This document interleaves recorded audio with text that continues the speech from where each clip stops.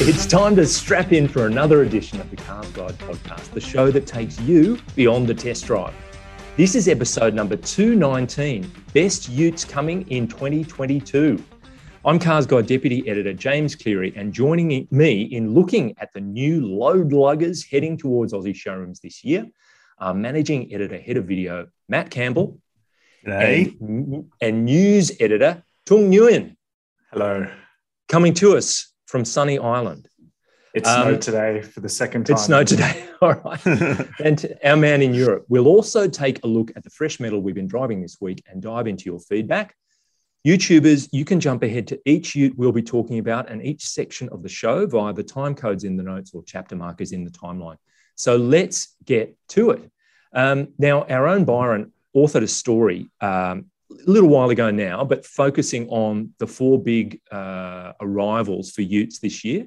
And he said the past year's been relatively quiet in terms of new models, but in terms of sales, far from it. You know, utes are still such a big deal in the Aussie market. Hilux and Ranger kind of arm wrestling at the top of the market. And he rightly says you can expect no change in that during 2022. It looks like utes will continue to be very, very popular.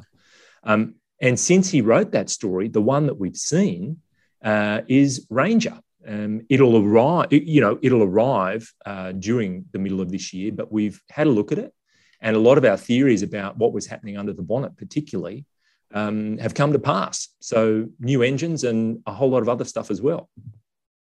Yeah, the Ford Ranger, obviously, you'll see it in my background if you're watching on YouTube. That's the previous generation one. The new generation one, obviously a vital model for Ford Australia, makes up some ungodly percentage of their overall sales in Australia. 70 to 80%. It's not a diversified portfolio, put it that way. Yeah. So of every 5 Fords you see, one of them won't be a Ranger, which does say something about how popular that ute is. And for good reason, you know, the existing one has built such a strong reputation as being the benchmark in the segment, even this far into its tenure. You know, we're talking 10, 11 years since it first came out. And the PX Ranger, you know, over the years has just gotten better and better. And this new generation Ranger, well, all the ingredients seem to be right for it to be better again. Tung, you know, we've done some pretty detailed coverage on it. What are your thoughts? I think on a surface level, you look at the new generation Ranger and it looks very much like the old one. And while the old car was very, very good, you know, at first glance, you might not think it's that big of an improvement, but you dig a little bit deeper under the skin, and Ford has actually done a whole bunch of, you know, micro improvements, and it's turned into this whole package now that is really exciting. You know, it looks the same, but the interior is all new, and then, you know, the track width is now a little bit wider. You know, there's not that much carryover from the old car to the new car. So I got to say, visually, I reckon those C-clamp headlights, like the US style from F-150, etc. I'm a fan of those. I like it. I think it looks pretty tough. It's just a subjective thing. But the big news, and it's very much in line with the new next one that we'll talk about, is a V6 engine. 3-litre V6. So, you know, that's something that a lot of people have been talking about as a bit of a missing link in the Ranger thing. And whilst we've been talking about EVs and the move towards electric vehicles, here's a brand taking its ute from 4 up to 6 cylinders, or 4 and 5 up to 6 cylinders. And that leads us into the Ranger Raptor, breaking news, more or less, that we now know a heck of a lot more about that car than we did, again, thanks to Byron. And he's calling it our first ever super truck. Second half of this year, and with a price tag of around 90K or more, but there are plenty of people ready to spend that kind of dough on a special truck. And he's saying, with the twin turbo V6, 0 to 100 in 5.5 seconds. So super truck is not a misnomer. It surely is. And not just fast in a straight line. Like, it's designed to be off-roadable as well. Like, there's been major changes to the four-wheel drive system. It's got a wider track. It's going to be much more capable off-road, new off-road traction control system. Like, it's designed to be a better ute in pretty much all situations. Now, we don't know payload details or towing capacity as yet. And they were two of the big issues with the existing Ranger Raptor. If you check on YouTube for my towing review and my load test of the Raptor X, and you'll see just how ungood it was at some of those elements of being a ute. It was really good at being, a poser truck that can take off-road and you can jump it and whatever you want to do. But when it came to the heavy-duty work stuff, right, it wasn't quite as good. But then again, I guess it's not designed for that. Primarily, it's the foreman's car rather than the tradies car. So. Could be. Controversial opinion here. I'm not 100% convinced on the front grille of the new car. That big block Ford lettering does not do it for me. It just looks a bit too gapey and wide. I much prefer the look of the old car. But do you? Interesting. To your point, JC, that 0 to 100 in 5.5 second time is nuts. Can you believe there is a dual cab ute that will accelerate faster to 100 kilometers an hour than most hot hatches on the market? Well, if we believe Muskie, the Cybertruck will do it even quicker than that. It's good that you're using his nickname. I know that it's only a few of us to get to call him that. But the other thing is there's a bit of an alignment between the US and Australia now that wasn't there before in terms of a model like the Ford Bronco has arrived and the Bronco Raptor has arrived. So they're under the skin, they're closely related. So you're getting things that are popular in the US market that will probably be available to Australian buyers as well, like a choice of different rims. And Byron's noted that you'll be able to get these slightly smaller tyres and a bead lock type rim, which I think is new territory, pardon the pun, for the Raptor. And when you've got 292 kilowatts and 583 Newton meters, and you're using it off-road with fancy shock absorbers, it's going to be awesome. It's going to be a beast. Yeah. I can't... You go, Tom. I can't wait to hear the exhaust note on that car. 3 litre twin turbo. So it's got an active exhaust valve too, by the way.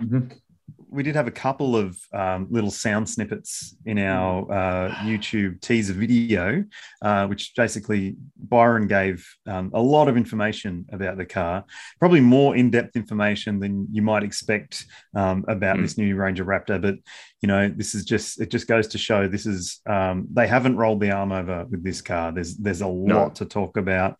And that's something that applies more generally to this new generation Ranger. Well, he was saying with the Raptor, there's extra reinforcements around the rear of the roof pillars, the load box, spare wheel well, suspension, all of that. So no, it's not just put some stickers and big rims on it and let's play with the shock absorbers. It seems to be a much more comprehensive approach. I think it's also important to note that this Ranger and this Ranger Raptor is probably going to be the last one that has significant Australian input as well. Ford have confirmed that the generation after this, they're going to start moving to unified platforms with things like the F-150. And trucks in the US, models in the US. So, we could very well see that engineering talent and development in Australia move overseas from now on. Direct to Michigan. Yeah, who knows? All right, well, that's cool, super cool. Can't wait for that car to arrive, both of those to arrive. Next up, D-Max. D-Max is a solid campaigner in the ute market. A lot of devotees that won't have anything else. Mild makeover. We've had our own Dave Morley have a look at the new model that's been offered. It's a 1.9 litre 4-cylinder turbo diesel. So that's up there on the Cars Guide site, and we've got a video on YouTube. Have we not, Matt? That's the BT50, but good point. Sorry, they are closely related. Dave's in the BT50. That's right. Sorry. Dave, but the D-Max, we've had Crafty do a review and a comparison test of the updated X-Terrain. We haven't yet had any time in the 1.9 litre for a review, but it is the big talking point for this update, really, that as I'll steal a line from Dave Morley from his Mazda review, is that you basically you're paying a little bit less for a little bit less ute. So if that's if you don't need 3.5 ton towing and you don't need 450 Newton meters of torque, and you don't want to spend $50,000-$60,000 on a ute, then these options do offer you the alternative, which is a 1.9 liter turbo diesel 4-cylinder engine. From all reports, it's not quite as refined as people were expecting it to be, but it does offer pretty decent power and torque figures, and decent fuel consumption, and it's available across a couple of different models. But in the D-Max, it's only available in the base single cab chassis, whereas Mazda's gone a bit different with its approach, having it in a dual cab as well. So we'll get to Mazda in a sec, but that's Isuzu, right. The point there being that it's a shared model between Isuzu and Mazda. Yeah. So, but there's no doubt Isuzu will continue its charge up the sales charts with this model, and that there's a really good chance that it'll increase its sales significantly if it can get enough stock. And I know this firsthand because my dad's put an order in for a D-Max. Okay. He was basically told nearly 15 months ago that he would have a ute by now, but he ended up changing dealership, going to a different dealer, and he's still waiting. So the wait times are excessive. Buyers know that, and that's had a flow-on effect into the used car market, where people might go, actually, I don't need this D-Max as much as I thought I did. I'll sell it for $15,000 profit. Right. And has he thought about another brand? Or, I mean, it's a similar story all around the place, but has he, I mean, that's extraordinary patience to wait that long. Yeah. But I suppose to be your father, that speaks volumes. He's obviously a patient person. You bet. No, that's so he's he wanted the D-Max because he's read our reviews and he believes that it's one of the best out there. He didn't want a Ford because he's a lifetime Holden man, so he wouldn't be seen dead with a blue oval in his garage. So why doesn't he go for a Mazda BT50 then? Here's the thing. Now, you might think that this is silly. I brought it up in my review of the BT50 and my comparison with the BT50 and the D-Max. BT50 doesn't have pop-out cup holders on the dashboard that pop out near the vents. You only have those two. You only have those two cup holders in the center section. And my dad has a 2012 Hilux that has those pop-out cup holders. They are always holding drinks. The humanity. Where will you put your iced coffee now? I know. Yeah, exactly.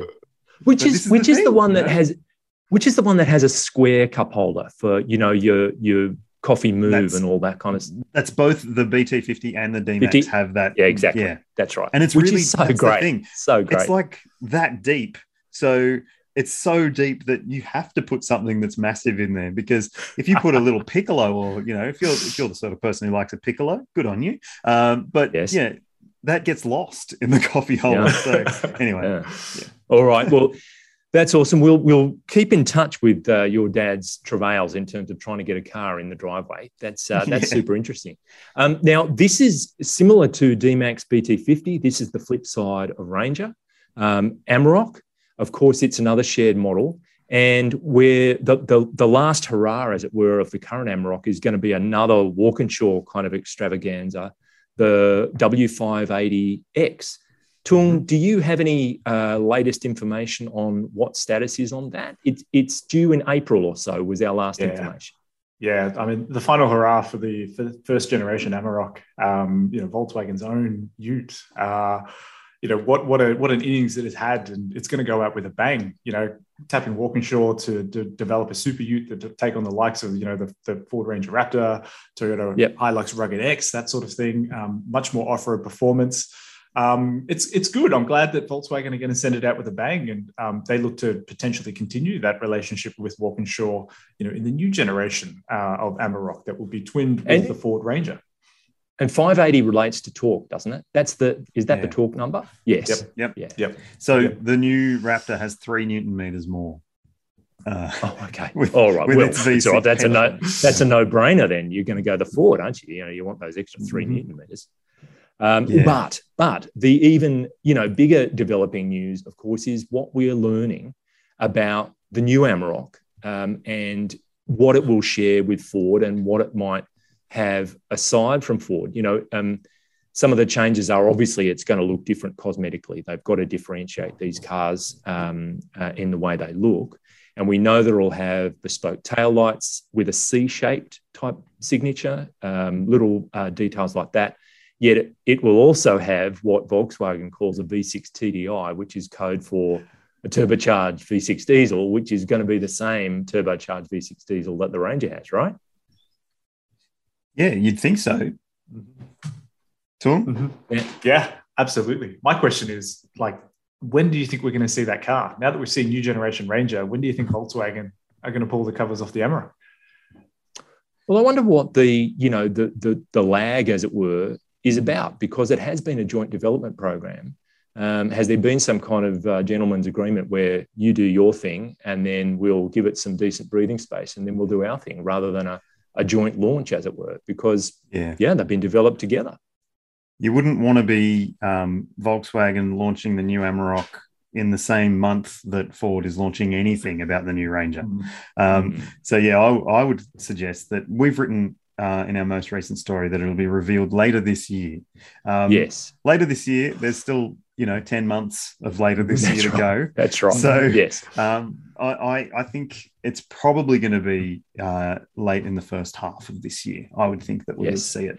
And then European summer in 23. Yeah. Yeah. So European summer launch is my guess. And, I really hope that there's as much to be excited about with this new generation Amarok as there is with the Ranger. And obviously, there's a few things that the existing Amarok has always missed out on, like rear airbag protection for occupants. So obviously, that this time around, that will be addressed. And that could put that vehicle on the shopping list for even more customers that are looking for a lifestyle dual cab ute. For myself, with a young kid, I couldn't look at an Amarok, even though I love them. I think they're a fantastic ute. I couldn't look at one because of the lack of airbag protection in the back. And I wouldn't be alone in that aspect. So I think this new one, and obviously it's also been missing any active safety technology the whole time it's been out. So there's a lot of catch up to do on that front, and this new generation one will catch up. Will the Amarok version of the Ranger Raptor be called the Amarok R? Who knows? Would make sense. Would make sense, wouldn't it? Yeah, definitely. An R version. Anyway, the BT50 is the next one in terms of Byron's story and information that we've got. Lots changed since Byron wrote that story. We know that now that it has more equipment, the safety specification, there are additional versions. And did I mention that Dave Morley has driven the car? And that the video is on YouTube. But Dave has driven the new 1.9 litre XS, and he's given us a bit of an insight into the SP. And his summation is that it looks good inside and out, good quality feel, capable off-road, and you can get an XS with the 4x4 dual cab. What he doesn't like is he thinks there's not enough price advantage when you're choosing that smaller engine. That's a fairly the car's exactly the same. They're essentially charging $3,000 for a bigger engine. He doesn't think that adds up. Some of the competition's still a lot cheaper, and the pickup tray won't quite take a standard pallet, which is such a killer. And I think for Ranger, that's been a big deal to change to a standard pallet capacity. Yeah, and that's for this current generation of utes, it's still a real sticking point, not being able to fit a pallet in the back. That's why people rip the tray off or the tub off and put a tray on, a flat tray, if they are interested in carrying those sorts of loads. But I think he makes an interesting point about the price disadvantage that you might consider for downsizing the engine. But it's not an untrodden path. Like so many other ute brands have had, you know, a 2-liter engine or a 3-liter engine, you know, or even the Hilux with petrol engines, and then the diesel engines are $2,000 or $3,000 step up. I think maybe he was a little bit harsh in that regard. I think that it's not that big of an issue. You are paying less money, you're getting less ute, yes, but for, like he says in his review, if you haven't driven the 3-liter and you just jump in the 1.9, then you might just go, well, this is fine. Why would I pay more money for something I don't use? It's a valid point, isn't it? I think he makes that point of his review is really good. We will be also putting that vehicle through its paces, an XS dual cab pickup 1.9 litre. Mark Osler, who's our tradie expert down in Melbourne, will be doing a tradie review of it. There won't be a video, but there'll be a written review. So if you are interested in the 1.9 litre, stay tuned for that, because he'll put it through its paces, load it up to its GVM limit, and we'll find out what it's really made of.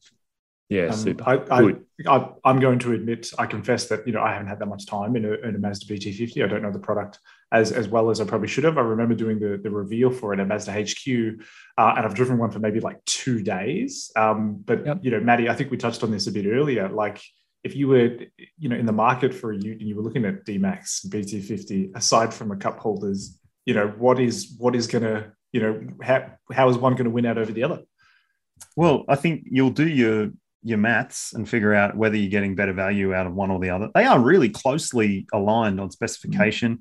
Things like ownership come into the equation. Mazda only has a 5-year warranty. You get an extra year, I think, from Isuzu. You get an extra 2 years of roadside assist or cap price or something from Isuzu. So those little things do add up to a longer term customer, someone who is going to keep their ute for 5 years or more. And also the look, like, say what you like. You might love the look of a BT50. My old man thinks they don't look as tough as a D-Max.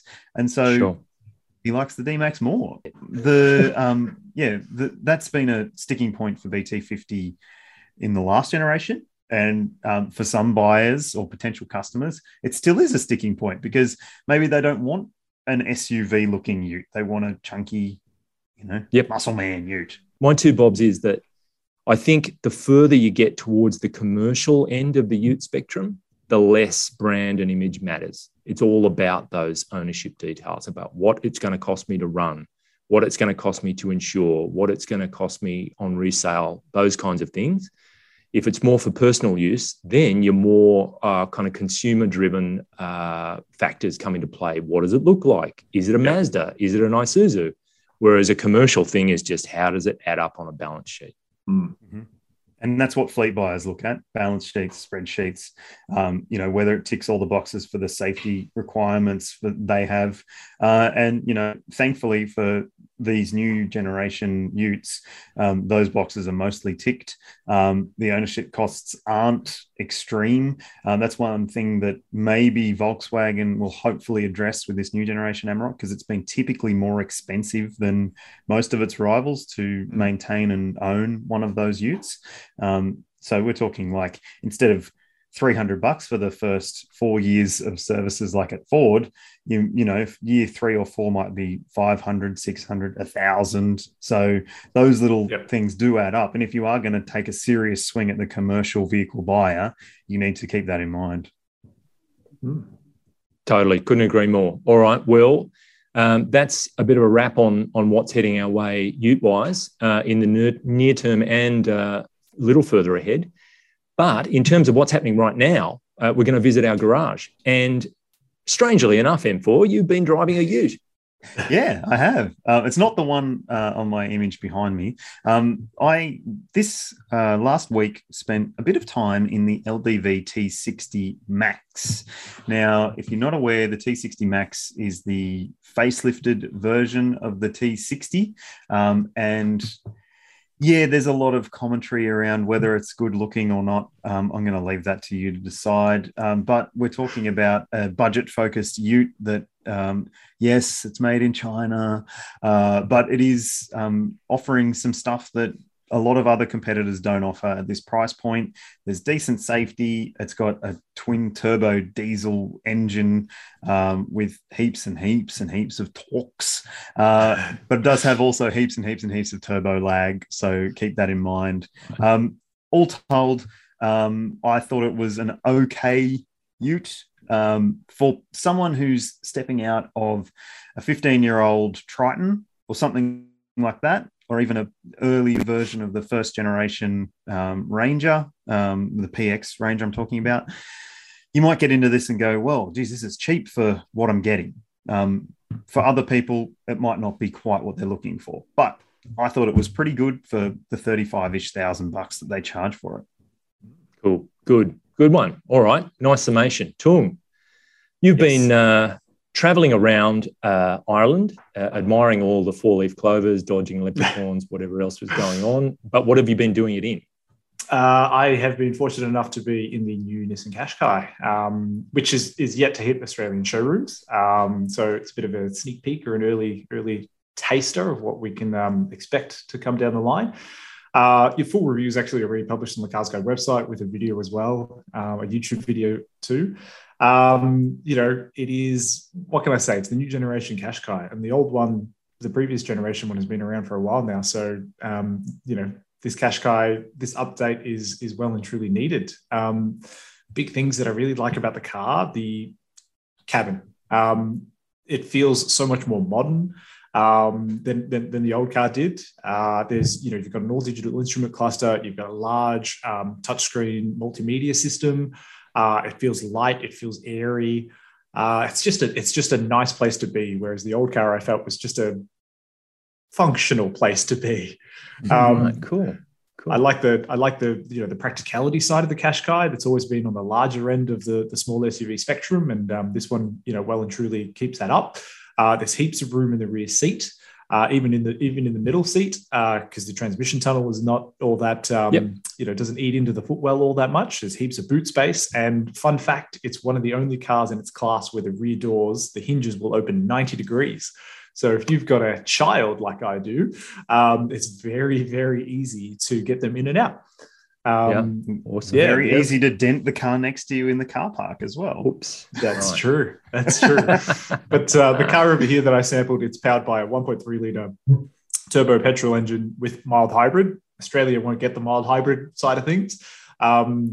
It's an okay engine around town. It is kind of let down a little bit by the CVT, which Nissan have retuned, and they made it feel a little bit more, natural, but it's still a CVT at the end of the day. Yeah. So, I'm happy to report that not only is it a much better Qashqai, I think it's actually one of the better small SUVs, on the market, or soon to be on the market. Super. And we can't wait to, for Maddie or someone to put it up against the Kia Seltos and see how it does. Cool. Definitely. Great. Good one. Thank you.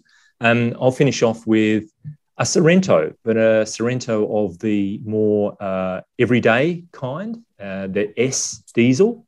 Having said that, it's $50,000. It's $50,650.